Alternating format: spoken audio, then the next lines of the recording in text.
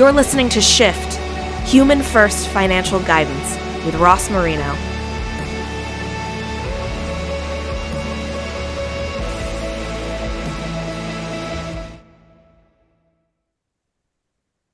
Today, we are shifting the conversation with Kendra Wright.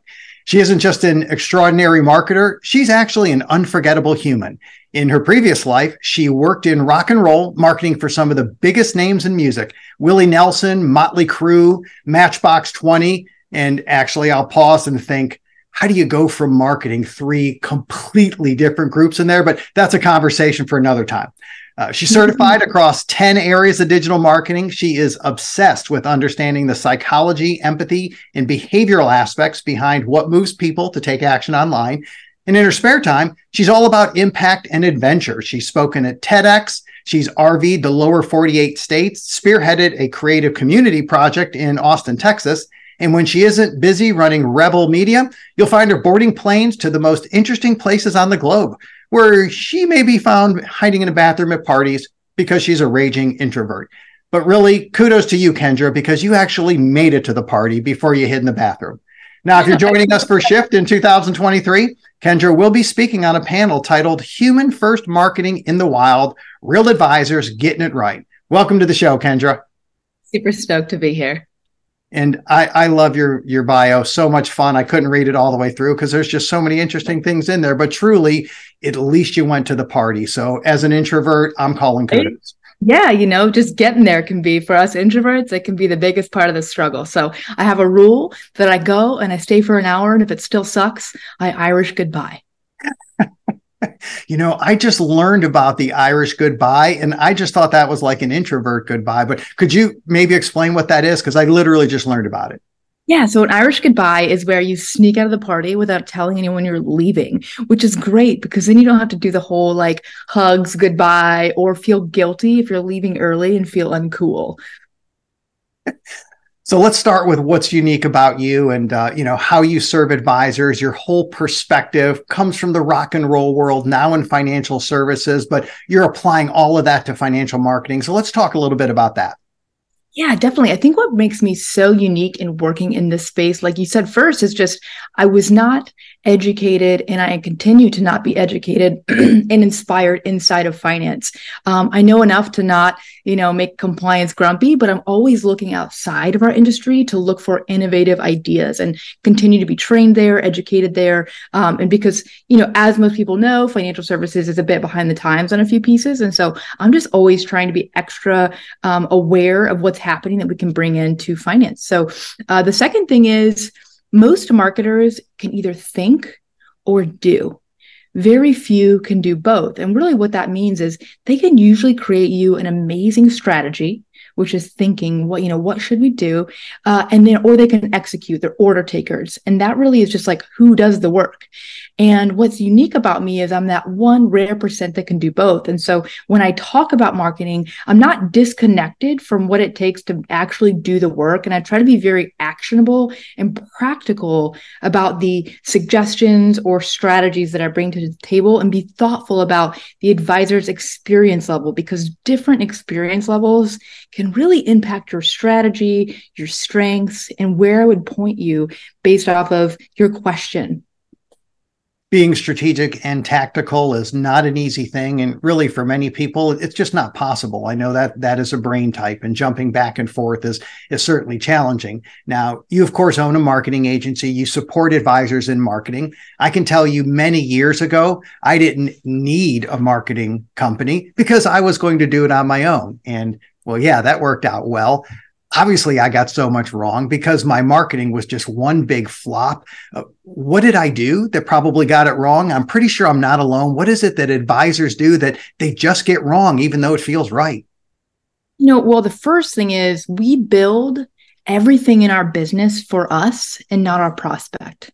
And so, the thing is that we hear about this a lot where advisors are highly, technical and over jargoned up. And the reality is that your website is not built for you, but it's written by you. And essentially ready to be read by you.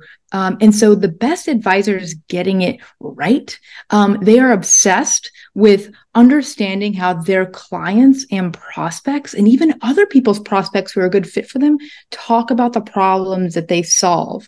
And what's really unique and what people don't expect is that most people online, they read and comprehend best at a 6th grade level. And so, when we have these highly technical websites, that can really not serve your clients and prospects as well. And so the first thing I tell advisors to do is really become obsessed with how the people you serve or the people you want to serve talk about their problems. And I heard an advisor, Dave Zoller, say it really well recently. He said, nobody cares about tax loss harvesting. What they care about is like, how do I pay less in taxes? Or I'm earning a lot more, but I'm keeping a lot less. Why is that? Those are the kind of ways you take something technical and you explain it in a simple way. And you don't even have to really write it. You just have to listen for it. So when you're on your prospect calls or your client calls, what exactly are they saying to you? I will literally write this down. I will go through forms and call, notes and different things. I'm like, what did the client actually say? So become really obsessed with that and how you describe that. And from a copy perspective, which is the foundation of all digital marketing, that's going to get you ahead of 80% advisors out there, is talking like your prospects and not your peers. Yeah, and I think it's just instinctive for us to talk about what we do, even though we may understand why we do it. We just geek out on what we do. It's probably why we chose this profession. So to dive into that, it's so simple to do that. I am certain that I did that in marketing. And I think our prospects would have come to my website, seen all that technical stuff and what I do. And they probably just thought, well, this person isn't speaking to me. They actually work with a different type of person that maybe really loves that stuff. I mean, is it that much of a turnoff? Well, I think what's really interesting is the broader conversation about this. So the challenge for most advisors is that when they speak like their prospect instead of their peers, they are afraid that they will be seen as incompetent, or they might not sound, smart or intelligent. And you really have to shift your mindset into believing that I win when I communicate to the people I serve and they understand how I help and the problems I can solve in their life. And I am confident in my own ability to simplify this and not sound like the smartest person in the room, but I will be the most helpful person in the room. So I think that's really some of the issues I see around certain advisors and the way that they don't want to simplify their language to be prospect friendly, is really that element of, I've got to sound smart. And you really nailed it when you said it's two different sides of the brain. So even as somebody who is a strategist and someone who executes, what I do is I will schedule separate times. I have to brain shift. So when I'm looking at strategy for our clients, I will literally set aside 90 minutes to 2 hours. And I will have to zoom up, come out of the forest up into the sky and think from a high level perspective, what do my clients need to do best or next? What is the next best step in our strategy plan? But then when it comes to execution, and that's where it's a natural spot for me, I know how to get things done. I'm like autopilot. I can crush through a lot of things. And so if you're an advisor, you might have to schedule time to zoom up above the trees, come out of that really technical mindset and really shift into, how would you describe what you do to your grandma? How would you describe the problems that you solve to your grandma over coffee or a great dinner? And that sounds so simple, but people also talk about describing it to their children. I don't know. I just love thinking about my grandma. She's interested. She wants to know, but she has a knowledge limit. And so that's kind of how I think about it. That's actually a great way. And you're right. There's going to be a fear of seeming incompetent or basic and maybe sounding like other people who claim to be financial planners, but they don't really do planning. And I never thought about it much, but yes, there's this aversion to sounding like them. Little did I know that their communication and their marketing is actually what worked. Even though they're not fiduciaries, they may not be financial planners, but they actually know how to connect with people. So let's say I do need to shift the conversation. I'm ready to dive into marketing. next 30 days, how about some practical tips of here's what I could do in the next 30 days to really help shift how I approach marketing? Yeah. So one thing I talk about often that is a bit counterintuitive for most financial services people is that we often think the advisors or fintech brands that are totally, crushing it online are doing all the things, a lot of things. And what I know from talking to the advisors that we all know are doing a great job is the opposite. The best advisors who are, really conquering the digital landscape with a lot of grace and success, they're really actually doing a few things well. Not all the things, few things better. And so what I often recommend for most people is before we talk about what you're going to do, how can we get clear on what you won't do now? And that doesn't mean you won't do it forever. It's not a, never, it's just not now. So the first thing I would say is, what are you going to stop doing in your marketing? Instead of going wide, I would recommend you go deep. So, if you have a competitive advantage of being a great speaker, and let's just say you've got a podcast and you're trying to do a blog and you're trying to do all these things, I would go deep. I would go ultra deep on the podcast, because the advisors that are winning online, they know their competitive advantage and they are exploiting it. They are maximizing it. They are ultra focused, and focused is a competitive edge, because the way that the industry online has changed over the last few years, and I think it will continue to change, is that attention is it's segmented. So there's people on all these different platforms. And the second piece is each platform is getting a bit more nuanced. So what it takes to be a successful podcaster or YouTuber or successful on LinkedIn, whatever your platform of choice is, it's so different. And so that's not a bad thing. But if you can be focused on, here's where I really want to succeed. And for LinkedIn, here is my strategy around how to bring people off that platform onto my email list and onto my call calendar in a graceful, authentic, not creepy way, you're going to win a million times faster than the advisor is jumping from platform to platform. So the first thing in the next 30 days is I want you to ask yourself, what will I stop doing for now, or pause, or put in my idea garden so that I can go deep while other advisors try to go wide? And that's really where you start to stand out.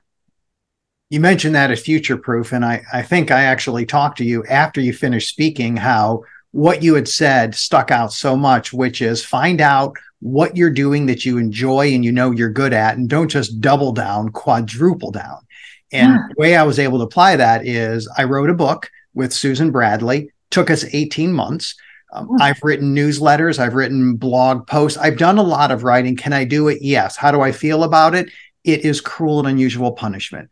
It is flat out torture. It drains so much mental energy. And frankly, I don't care what the end result looks like. If you told me, Ross, you are the greatest writer in the world, I'd say, thank you so much. I don't care, because it sucks the life out of me. And then hearing you say that, I thought, well, I enjoy talking. I enjoy asking questions. I enjoy interviews. I guess I should just do podcasting and YouTube videos. And you know what? That's actually okay. Yeah, energetically, it pulls you forward. You don't have to push yourself. And there are going to be some, advisors who maybe they're like, I don't feel confident on video. And that's okay. You can also learn to be good at something. But I think there's a difference between, I should do this thing. I should be a book writer because that's what everybody does, even if you're good at it, versus I am inspired and interested and curious about being excellent at YouTube. I want you to go from, I don't just want to be average. I want to be awesome. I want to be elite at YouTube, because that simple mindset shift is I'm not just going to be a financial podcaster. I am going to be one of the top 1% of podcasters. That simple tweak, that simple change, all of a sudden you go from, okay, now I got to get on here with these guests, to how do I be absolutely incredible at asking questions? How do I, tweak my titles to get more downloads, more listens? How do I learn to speak more clearly with better enunciation? How do I quit saying so many ums? All of a sudden you have the focus, the clarity, and the desire to go deep. And I think that's people that stand out. It's not easy. It's easy to say and it's hard to do. So I want to acknowledge that. It's hard to focus when the world is like, do this thing or threads or whatever. And it's just like, I want you to understand, what are you excited about? And or might have a competitive advantage because you're a great speaker like you are, Ross, and you're curious. And how do you leverage the crap out of it? And then how do you stay in your own freaking lane and just do it? Just go, just stay focused, because focus is a competitive advantage in every industry and especially in finance. A few minutes ago, someone in the office just said, "Oh, what are you doing today?" And I said, "Oh, I've got 4 podcast interviews that I'm recording." And then I actually said, "It's an easy day." And we just walked away. And I would think about, for some people, that might be a really tiring day. For me, I'm literally going to go play tennis tonight with some friends. It's just a day. But if you asked me to write a newsletter article, it would take 2 or 3 hours and it would absolutely suck the life out of me. So I just love the whole idea of really focusing in on, this is what you need to do. This is what you want to get right. How about if we just talk a little bit about not just what you did in rock and roll marketing and financial services marketing, but I'm sure along that journey, you've seen the parallels, you've seen some differences. How about we talk about some of the ways rock and roll marketing is similar to financial services marketing? Yeah, so I think the way that rock and roll and financial services marketing are interesting is that everybody wants to make an impact. So if you're a performer on stage, your impact is to create a feeling in somebody's life. You want to help people in your own unique way. And I think advisors are really unique in that. They really want to truly help people. It's one of the things I really love about the financial services industry. The second thing is they got a lot of competition. You know, every industry has a ton of competition, and both performers and advisors are always asking, how do I stand out? How do I take the stage? And for a performer, that might be a physical stage. But for an advisor, that stage could be, how do I stand out on LinkedIn?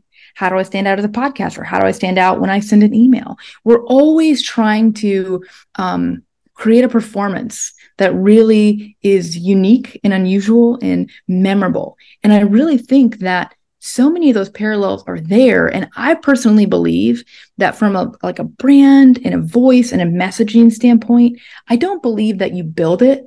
I believe you embrace it. So for example, some of the most successful artists, like, they're just so quirky and they're so weird that no one could ever copy them.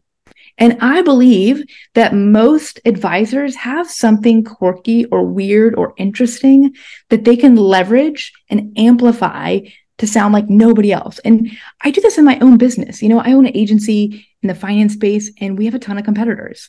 But to me, you know, when I rebranded our website, you know, I think it was earlier this year or last year, I had to ask myself, am I comfortable leaning into being the rock and roll kid in financial marketing? And that's really scary because this industry can be, well, it's a bit conservative at times. Right. And so if you see me on stage, I am like heavily sleeved. I typically show up in leather and leather pants and a leather jacket. Like, that is me. And I had to have this conversation with myself. It's like, am I going to be who I really am? And I was like, absolutely. But it was still scary for me, even though I've done it. And I think as an advisor, really, you don't have to ask, how do I stand out? It's more about, how do I have the courage to talk about what makes me quirky or weird? And that's really what I think the best advisors do, is they lean into who they are and they leverage that, and that will attract an ideal kind of client. You know, the people that come to work with me, I talk a lot about, like, I don't work with jerks. You can't buy a slot on our client list. It's not for sale.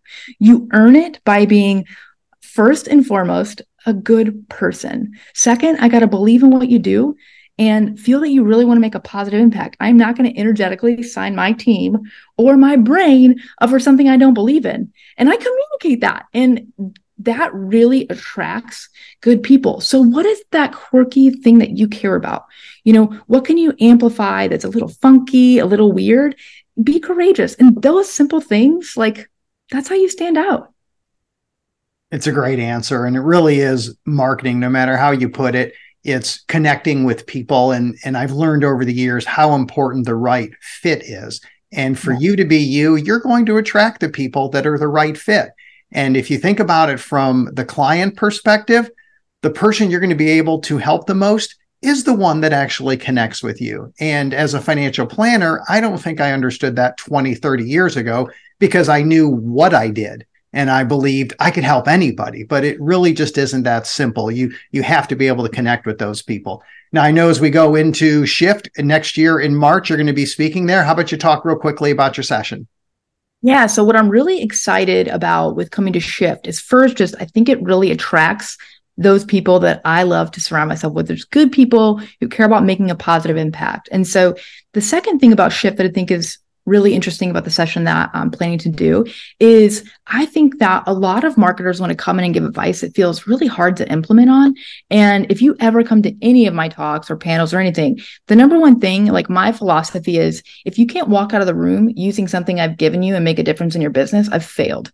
I'm not there to make myself look smart. I'm there to help you win. And so my session is going to be highly actionable and practical about who are the advisors that are getting this really genuine marketing and connection right. Like, how are they standing out? And we're going to walk through it from a very practical standpoint. I'll tell you what it is, why it works, and how you can apply it to your marketing. Because I don't want you to just be another Kendra or another Ross. I want you to be who you are, turning that dial up and really leaning into that and teaching you how, as a strategist, I will look at an idea and then I ask myself, how do I apply this to my clients or my business? And once you learn a couple of these really simple shifts, right, then everything changes. You're like, oh, I can take this strategy and apply it across a lot of different ways. And so I really try to bring practical, specific examples. So then you can see yourself in, oh yeah, they said it like this. And then we'll talk about how do they get that language? Where can you get your language? Or where can you borrow a great idea from somebody else? Like, you can find great prospect language from reading Amazon reviews. You can find great prospect language from reading Reddit threads or listening to interviews. Or there's a million different ways to get words that work online. You don't have to create them. You can borrow them. And so we'll talk through a few of those different perspectives, why I think people that are doing it right, how they're standing out, how you can stand out. I'm looking forward to it. Can't wait to see you next year in March and hear you at Shift. Thanks, Kendra. Thanks so much. Thank you for listening to Shift with Ross Marino. Please visit humanfirst.live to learn more. This show is for general information purposes only and is not intended to provide recommendations or advice. Speak with a legal, tax, or financial advisor before making any decisions. Past performance references are historical and do not guarantee future results.